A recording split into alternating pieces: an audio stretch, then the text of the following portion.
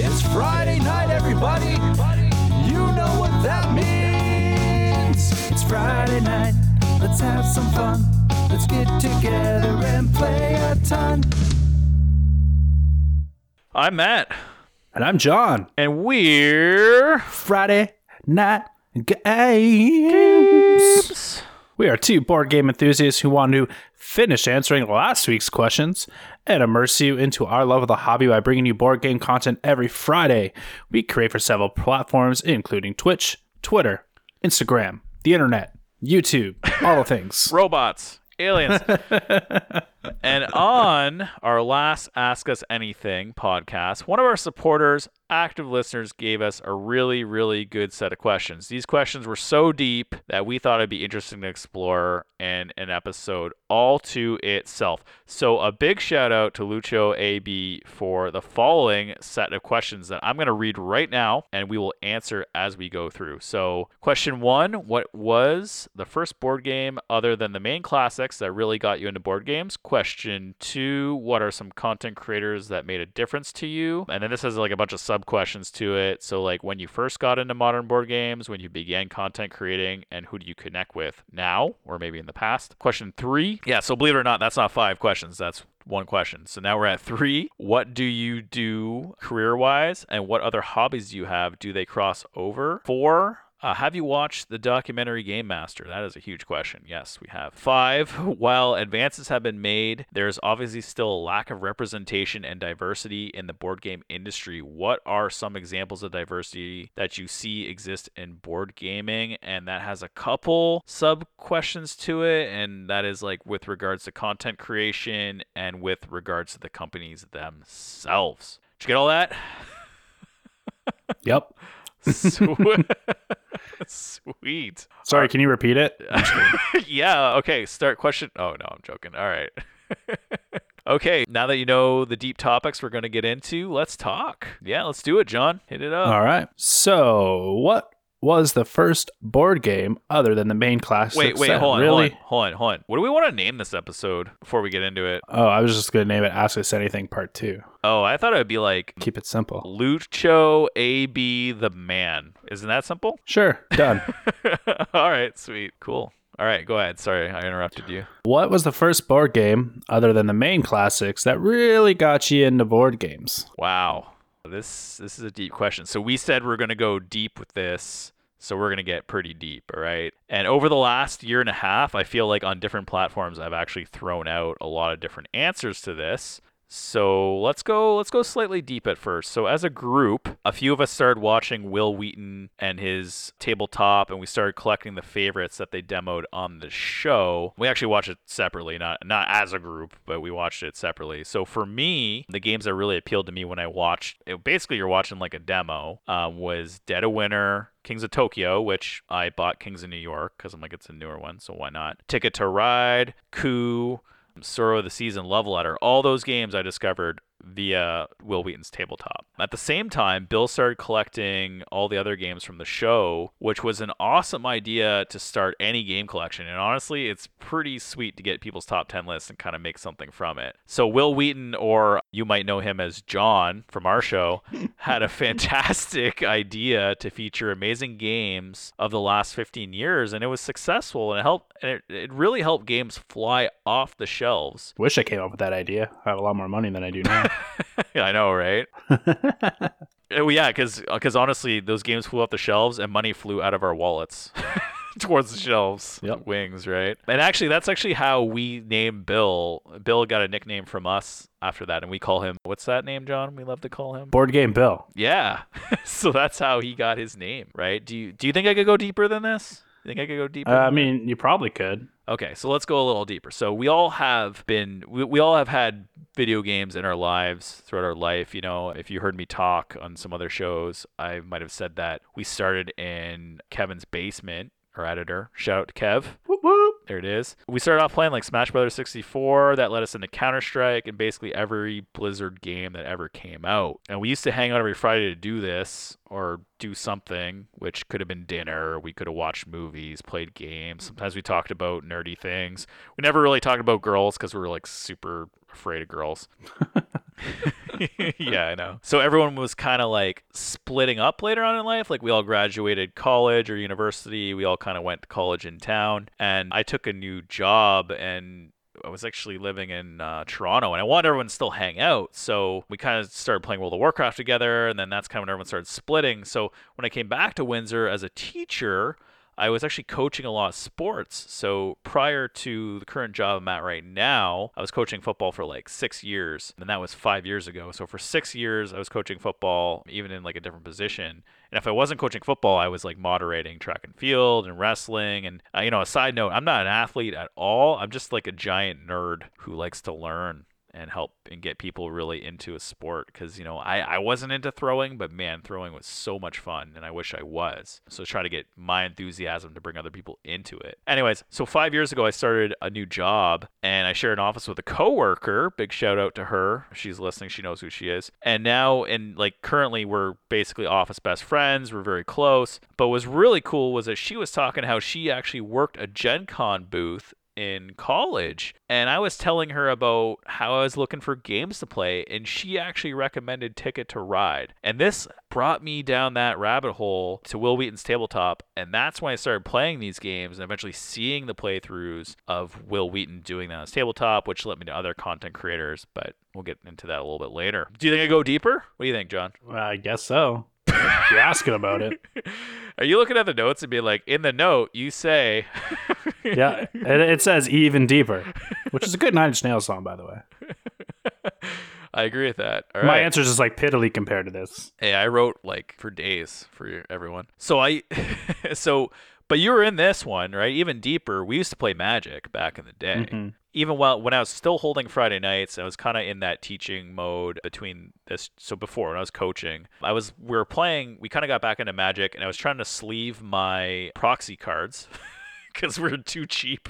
I didn't have enough money to buy cards at this point. That's the life of being a teacher. So you basically print out cards from a printer and then you sleeve them and then you play Magic with them. So I actually went to a card shop. And when I was there, they had two games that caught my eye. And that was Risk Legacy was one of them. And the other one was Machi Koro. And I was thinking we should play that because they look like a ton of fun. I actually bought them and we brought them home, me and my brother, and I think Mustache Matt, and at that time played them, and we had a ton of fun. We had so much fun playing them, and I'm like, man, board games have really evolved. I'm probably missing out on a lot. So this is why I was talking to my friend about what to play, because I felt like I had this idea that I wanted to relive that month of us playing Risk Legacy and Machi Koro, but I had no idea how to get in these games. So she brought up that she played Takenoko, and that intrigued me, and the idea ran through my mind, and so then I started, that's kind of how I dug into, Will Wheaton's Tabletop, and she recommended Ticket to Ride, she recommended Takenoko, so I was looking into it, and that's how I got into it. So there you go.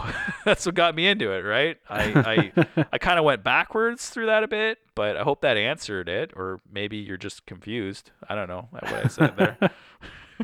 Well, for me, looking back, I remember the first game that I bought. I don't know. I guess it's considered a classic now, but the first game that I bought with my wife while we were dating was Settlers of Catan. Get out of here, really? How long ago was that? Yeah. How long ago was that? I don't know, probably like 13 years ago. Wow, man. Okay, that puts you actually before me then, if you realize that. Yeah. But we never really got the opportunity to play it because we bought it and not really realizing it was for 3 players and not 2. So we've never really played it. That's funny. That's funny because there is an expansion you can get for 2, but at that time, how would you even know, right? Right. Bought it from the local bookstore. It wasn't at like a board game store or anything. But like throughout the years, her and I would pick up games, like small games along the way, like Monopoly Deal. Great game. All the classic board games that were turning to card games. So we wanted something that was easy to play. But like what really got me into the hobby was, after we got married and, we moved out of town and when we moved back to Windsor, I was invited to, was it Gravka's birthday? It was. Our friend Chris, it was his birthday, and we went to like a comedy show, and I haven't really hung out with Matt and, our grade school friends since grade school. Minus one of the beer trips that we went on about 4 years prior to that, or 2 years prior to that, I should say. And then you mentioned that you guys were doing the Friday nights and invited me along. And when I went to one, you guys were playing Dead of Winter. Mm-hmm. And I remember just loving that game, just because it opened my eyes to, the board game world was more than, Monopoly and Clue or, the games that I were playing at my house, like Scrabble, Game of Life and all that stuff. And I remember going home and telling my wife, I'm like, oh man, I played this awesome game. Like I want to buy it, blah, blah, blah. like really getting into it. And then going back week after week and just playing all these different types of games, it just made my brain explode. Just like how much there actually is out there. Were you surprised? And how much fun. Were you surprised that we were actually still playing? Like, were you surprised we were getting together? That surprised well, you? I knew you guys were all hanging out and stuff like that. Mm-hmm. So that didn't really surprise me. Okay. But it was nice to be invited, and now we're doing what we're doing. So yeah, honestly, if that moment never happened, if that moment of you playing Dead of Winter with us didn't happen, this moment right now would never be happening. Right. So if you have a time machine and you want to stop this, you need to get to that moment. You need to figure out how old Grabk is, when his 30th birthday is. I think was it? No, it wasn't his 30th, but whatever. You got to figure out what his birthday is. You have to figure out what that comedy show is, and you got to stop this. So the next question is, what are some content creators that made a difference to you? Did you want to go first on this one, or do you want me to go first? Yeah, I can go first. Yeah, please. Aside from the obvious ones like Tom Vassell, Rodney Smith, Becca Scott, when it comes to content creation, I really look at it as creating that sense of community, and I really try to connect with everyone on our follow list as much as possible. So a part of the social media is that social aspect. So, I go in like day in, day out, just try to comment and like as many things as I can to really help engage in some dialogue with other content creators. Sometimes it is very overwhelming, very draining, and like burnout, especially social media. Burnout is a real thing. Not that the content creators are draining. It's just that's a lot of just work. the act of doing all that is draining and burning out. So I really try to stay positive and like trudge along through it. A big hurdle that I always have is comparing ourselves to other social media creator on our socials with other content creators.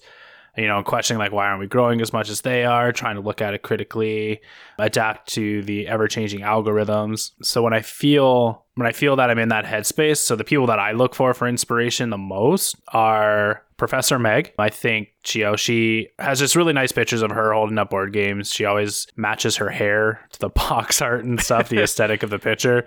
And my favorite hashtag that she has is either like hashtag it's a wig or hashtag it's my hair, because she dyes her hair a lot. So it's actually pretty funny if you look at it. I didn't even notice that. Yeah, that's awesome. And then we have Wootsung Board Games. So they were someone who followed us pretty early on, and I just like their content. They do quick TikTok videos, and they're pretty funny. I just like their collection and stuff like that. And I think out of everybody, I talk to him the most. Just like through messages and comments and stuff like that. Curiously Books and Games. So Steph from that page takes phenomenal pictures of board games. Super friendly, and was like an early on follower of ours and them as well. And just super inspirational and kind. And then I look at Tim Shuan, who is a fantastic board game photographer, and he does like these cinematic showcases of board games that are pretty interesting to look at. So those are the people that I connect with most, and they seem to have the most fun when creating content for the board game industry. Wow, that's pretty cool. Yeah, I actually totally agree. I love all those people. Tim Shuan's like a professional, like I like looking at his stuff to kind of get ideas for ourselves. So my inspiration for content creators. So when I first got into modern board games, so this would have been, when I was talking about me looking through the Will Wheaton stuff, to me, this was all about lists. Where do I find the top games of the year? And honestly, a lot of that came from Tom Vassell at the Dice Tower. Their list, not just his list. I mean, he always had like a group of people, and their lists were always very extensive and really cool. Board Game Geek always had current rankings of the current games. And Rodney Smith was how I kind of would watch a game before I really wanted to make a purchase. So he really helped me understand a game before I'm like, am I going to like that? Am I not going to like it? Right. And then obviously Will Wheaton came before getting into modern board games because his content was really top notch. Really, when you look at it, it was like, it's almost something for all content creators to strive to be on all levels. I mean, obviously, like soon we're going to have actors and partially scripted help, I think. Right, John? I hope so. But, I know they had those things, but but those things didn't really like that is like the absolute top when you have actors and completely scripted stuff. But like his cinematography, his shots, his humor, like everything was just top notch, and that's kind of what we all try to go for. All those creators are fantastic, and I'm sure you probably have seen or followed them at some point if you're listening to this podcast or know about them. And if not, you definitely need to check them out. When we began content creating a year and a half ago, honestly, no one.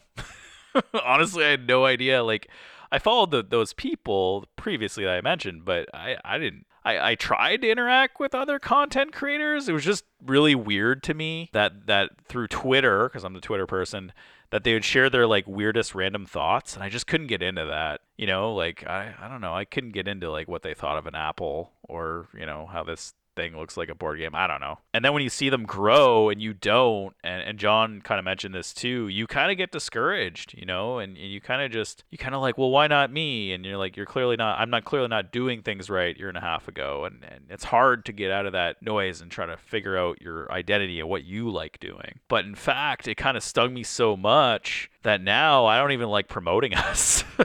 To be honest with you, I actually promote other people. I honestly promote other people because I want others to succeed. I don't want people to go through what we went through of really trying hard and just trying to figure it all out. I feel like, I have the knowledge to help you get better, and I'm just going to point you out, and I'm going to be like, hey, follow this person. They're good, or they do this well. Can you just do that for us then? Yeah, no.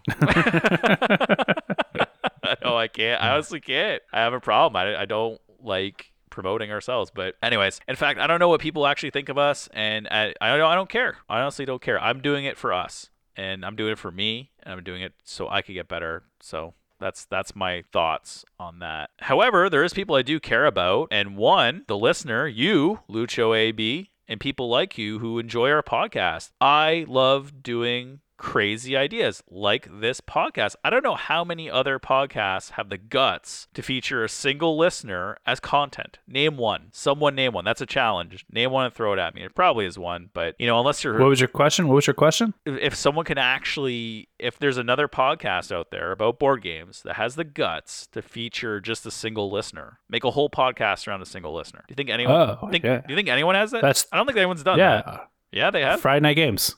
Well, that's what I'm saying. Besides us, I don't think anyone has the guts to do that. And that's kind of like my little thing where I'm always going for crazy ideas, right? 2 are contacts. And as we make contacts over the last year, I made friends at conventions, other people who are our content creators who have caught my eye and have either promoted or we kind of grown a little relationship with, and people in the industry. And those people, when someone wants to work with us and they reach out, I want to not only work with them, but I want to kind of collect them. I want to put them on my shelf of people, right? Because they mean something to us, right? So when you reach out to work with us, that actually means a lot to me. Like a crazy amount, especially if you're a bigger content creator. I think that's amazing. So that leads me to who I connect with now. So this is a kind of a cool thing. I really started promoting good quality Canadian content creators on Twitter, and that has actually led us to some really cool things. So Megan and Tristan from Girl Meets Nerd, we did a podcast episode with them. We're going to do more for sure. Jason and Julie from Dice and Dragons. I already have something on the go. John doesn't know about yet.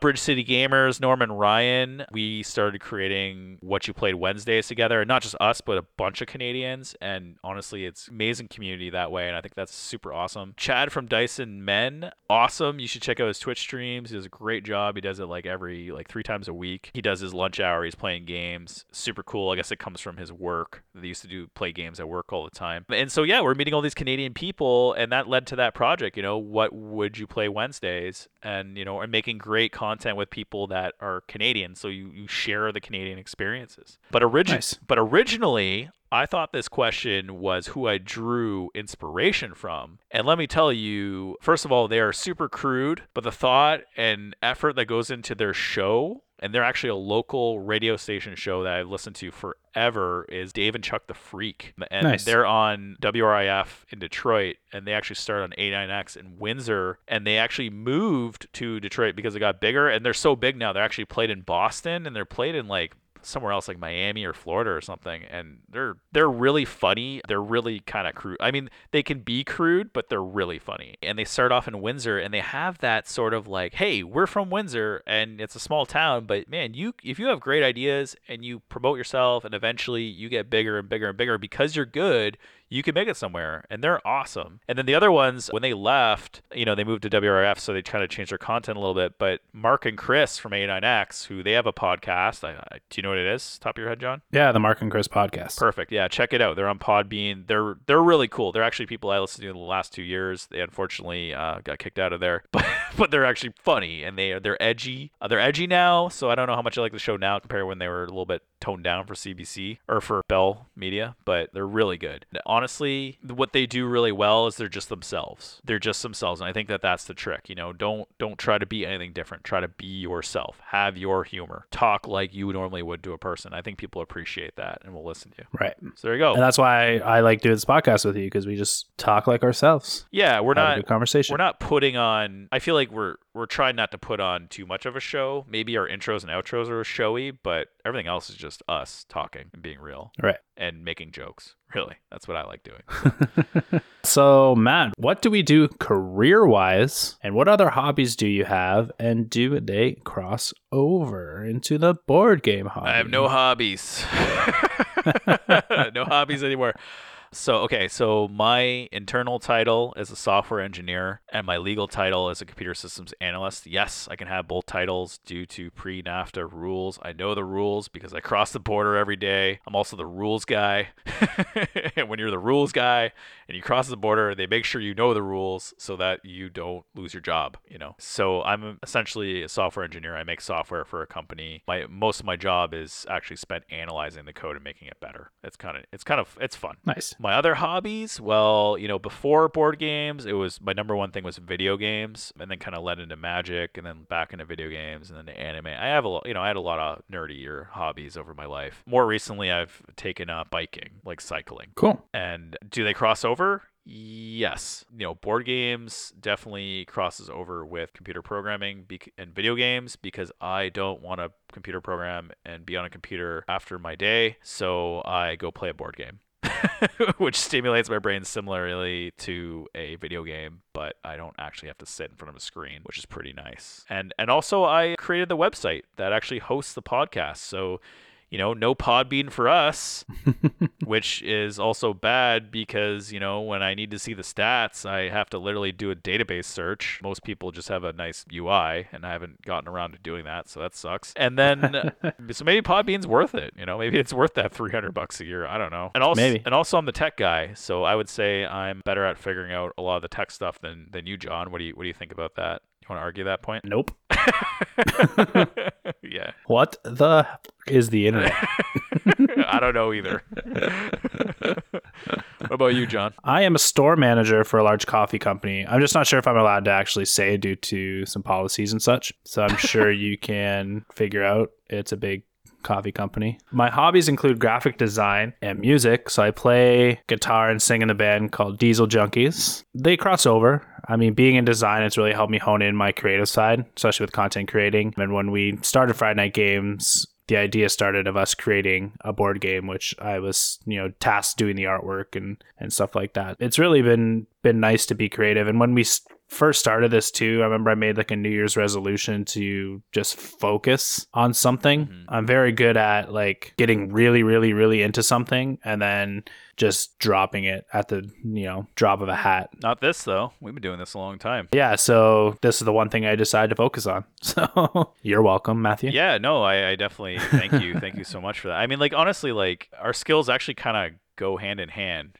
when you think about it. Yeah. Because you're very, you kind of learn a lot of like I might learn the tech stuff. Like I might learn like, oh, we need a camera. I'll go figure out what we need, right? But you really put together the aspects of it, right? Like, oh, we need this banner or we need this art. And that little stuff goes a long way, right? If we didn't have that, we wouldn't look very good.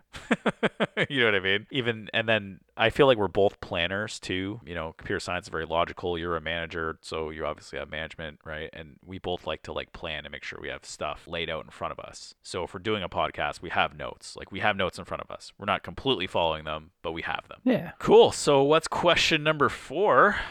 Question number 4 is... Have you watched the documentary Game Master? Let me tell you. Did you watch it, John? I did watch it. Oh, man. I watched it yesterday. When did you watch it? Yesterday and today. Wow, yeah. I really liked it. I stopped because I started watching it at like 12:30 in the morning, and I was like, I should probably go to bed. Oh, really? I was watching it till 12 in the morning, too.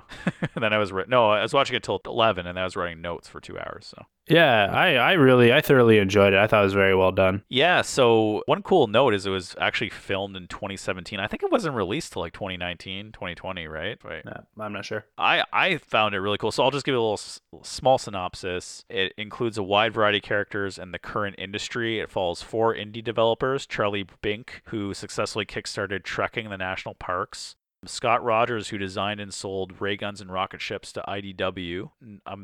This name is just going to get butchered, but I'm sorry, Nashra Balagamawaya, who created the game Arranged, which is about successfully dodging an arranged marriage, auntie. Jason Serrato, who unsuccessfully and successfully created Thug Life and 2 different Kickstarting campaigns. And then it includes all sorts of interviews from everyone around the industry, including the person who made Exploding Kittens, Eric Lang, Klaus Tuber, who made Catan, Rainier Kinesia, who makes tons of games, are amazing, and other random interviews from people at Gen Con 2017, Spiel 2017, and it includes a ton of previous winners. It's fantastic. It was fantastic. So what did you think, John? What are some of your thoughts? I think the biggest takeaway for me, which kind of leads into the next question, was how it really explored how the board game industry is looking at more avenues to be more diverse and inclusive. I think I really liked Eric Lang's portion of the segment, which is really good because he's very outspoken on social media about the current lack of representation,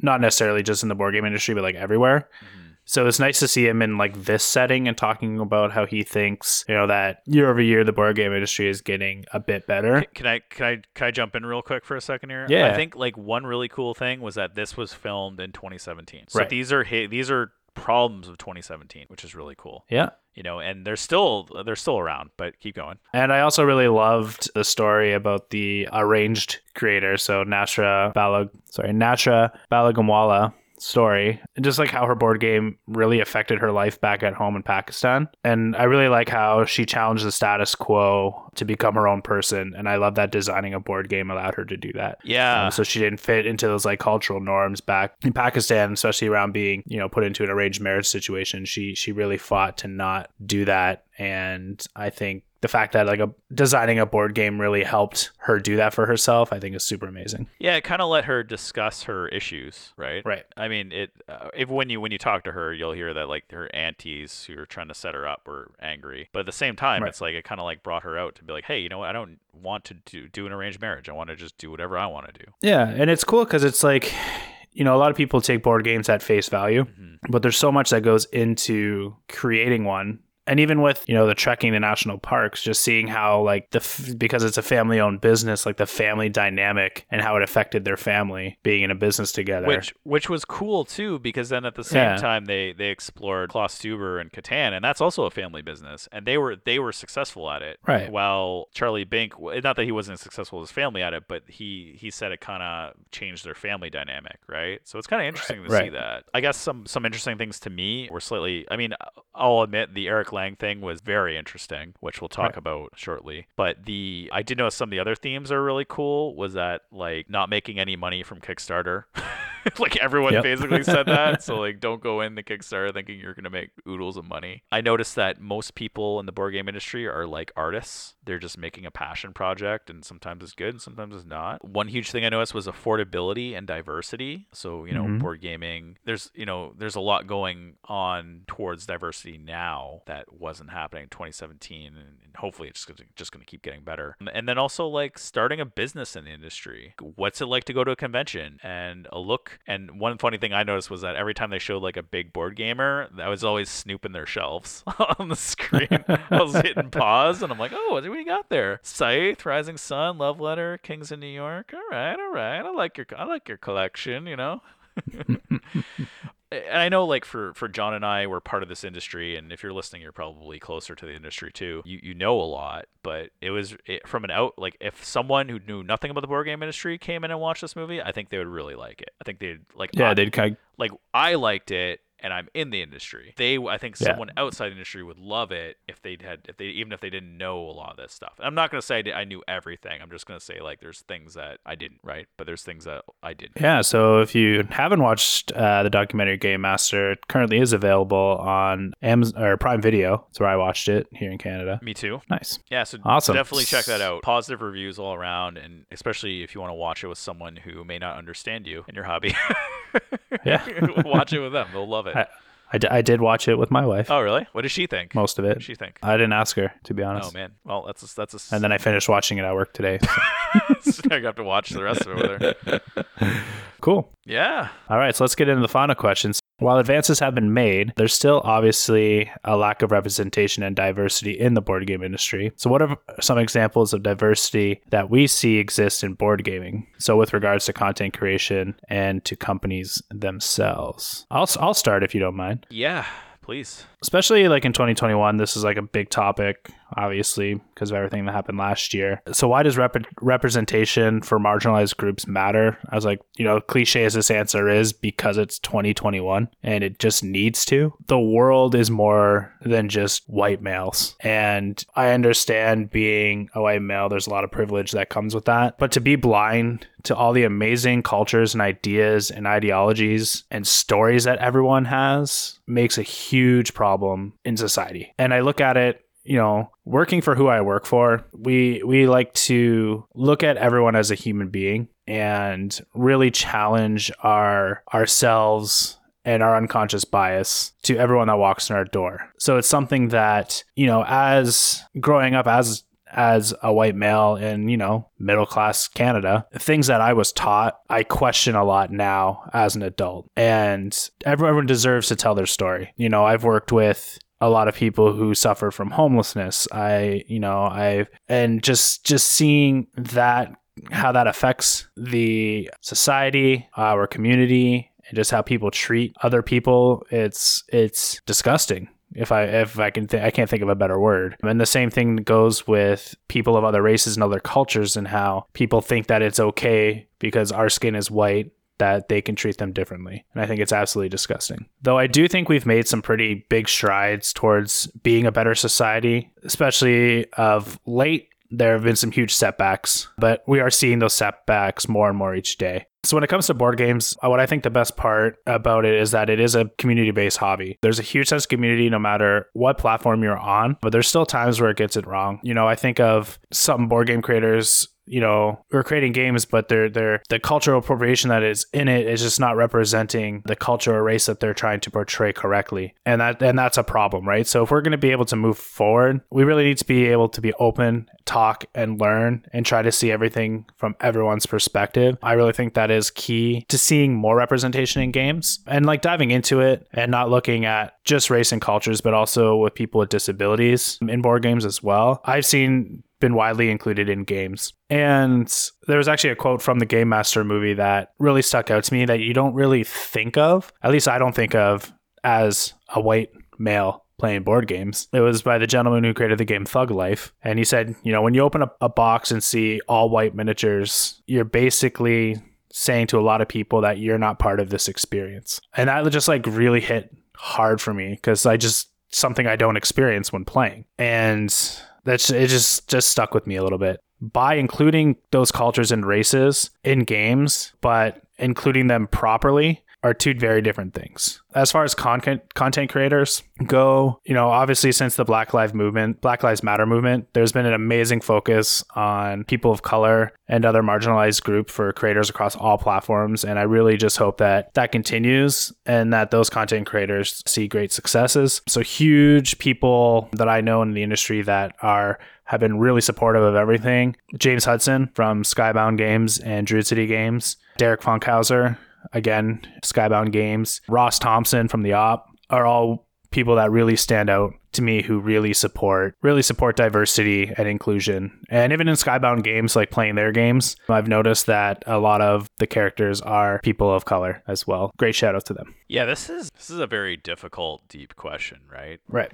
So we could definitely answer how content creation has improved. There has been a lot of promotion of diverse content creators over the last year. But I think it's sad that these content creators didn't get noticed sooner. I think it's sad that, like, why did a movement have to happen for them to be noticed? They should have been noticed because their content is really good. And I will say, I think even before the movement, our community is diverse. It definitely could be more diverse, but I think the board game community seems diverse because it's like a bunch of people who like board games aren't necessarily the cool people in society. We're not the coolest. We're not the best representation of society as a whole. We're more of we're more outcasts in every sort of way. I can't really answer about how the industry has improved, but I did reach out to some contacts for some answers. I don't know if they'll have answers to share by the time we release this. Currently, I do have one, and it comes from Pandasaurus Games, our contact there, and they said, they have a diverse representation of races, genders, and sexual orientations is something that Pandasaurus Games prioritizes in all aspects of their workflow.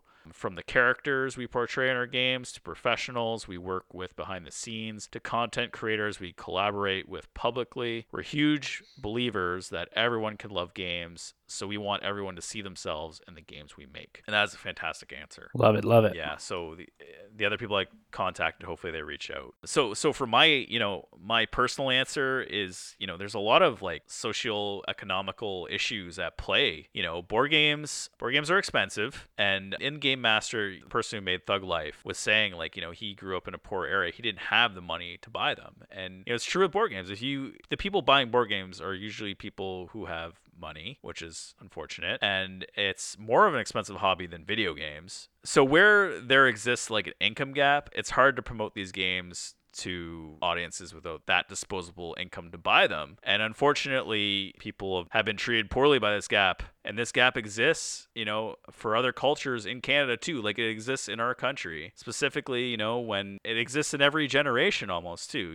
Italians were very poor when they moved here in the 50s. Polish were very poor when they moved here in the 80s. Arabic and Mexican communities in the 90s and 2000s in Canada are poor now. And it's because they move here with no money. In Canada, we're socialists, but we have less of a divide of incomes than in the United States, and we have assistance for lower income families, but there's still a gap, right? And then when you think about will the families in Canada who might be better off with social assistance, are they going to invest their money into board games? That's going to inspire, diverse creators.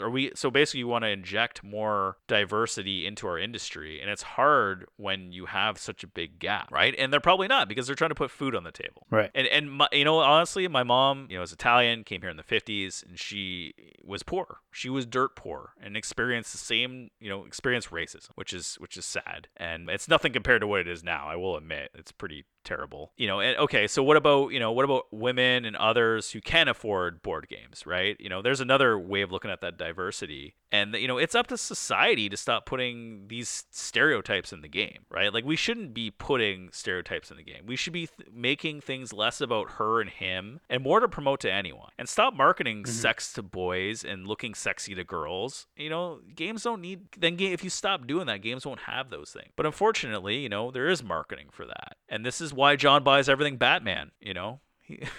Because he likes Batman, and it's and so. When I look forward, I am like, do we have hope? And I do. And I feel that, especially in Canada, I feel like the next two generations after my mid-30s generation, you'll see more of accepting of other people and diverse cultures. And hopefully the income gap gets closed in. And once that people stop caring about sexuality, gender, race, money, I know this because people who are racist and accept racism are dying off. I'm hoping that they're a small minority, and I hope they're leaving. And while, schools, and I was a teacher, so I did see it, we're trying to teach being more diverse. We're trying to teach, there is more to life than, there's more than just a bunch of white culture, right? You need to understand there's tons of culture out there. And this is the amazing thing. And, I can compare myself to my parents, and I know that I'm way more accepting than they are. And I know through all the people I meet, they're going to have the same feelings. And I know that the younger generations are going to be even more accepting than I am. And so that's where I see the hope. So, Lucho, AB, thank you so much for always checking out our live streams, sending us questions, and engaging with us on our Instagram. We really, really, really appreciate it. These questions were super awesome, and we just loved answering them. We really felt that they deserved their own podcast, obviously. We appreciate you and everyone else that listens so much. So if you like what you are hearing today, please don't forget to follow us on your favorite streaming platform. You can check us out on Instagram at FridayNightGames_official, Twitter, Friday Night GMS. Check out our Twitch stream every Monday night at 8:30 p.m. Eastern Standard Time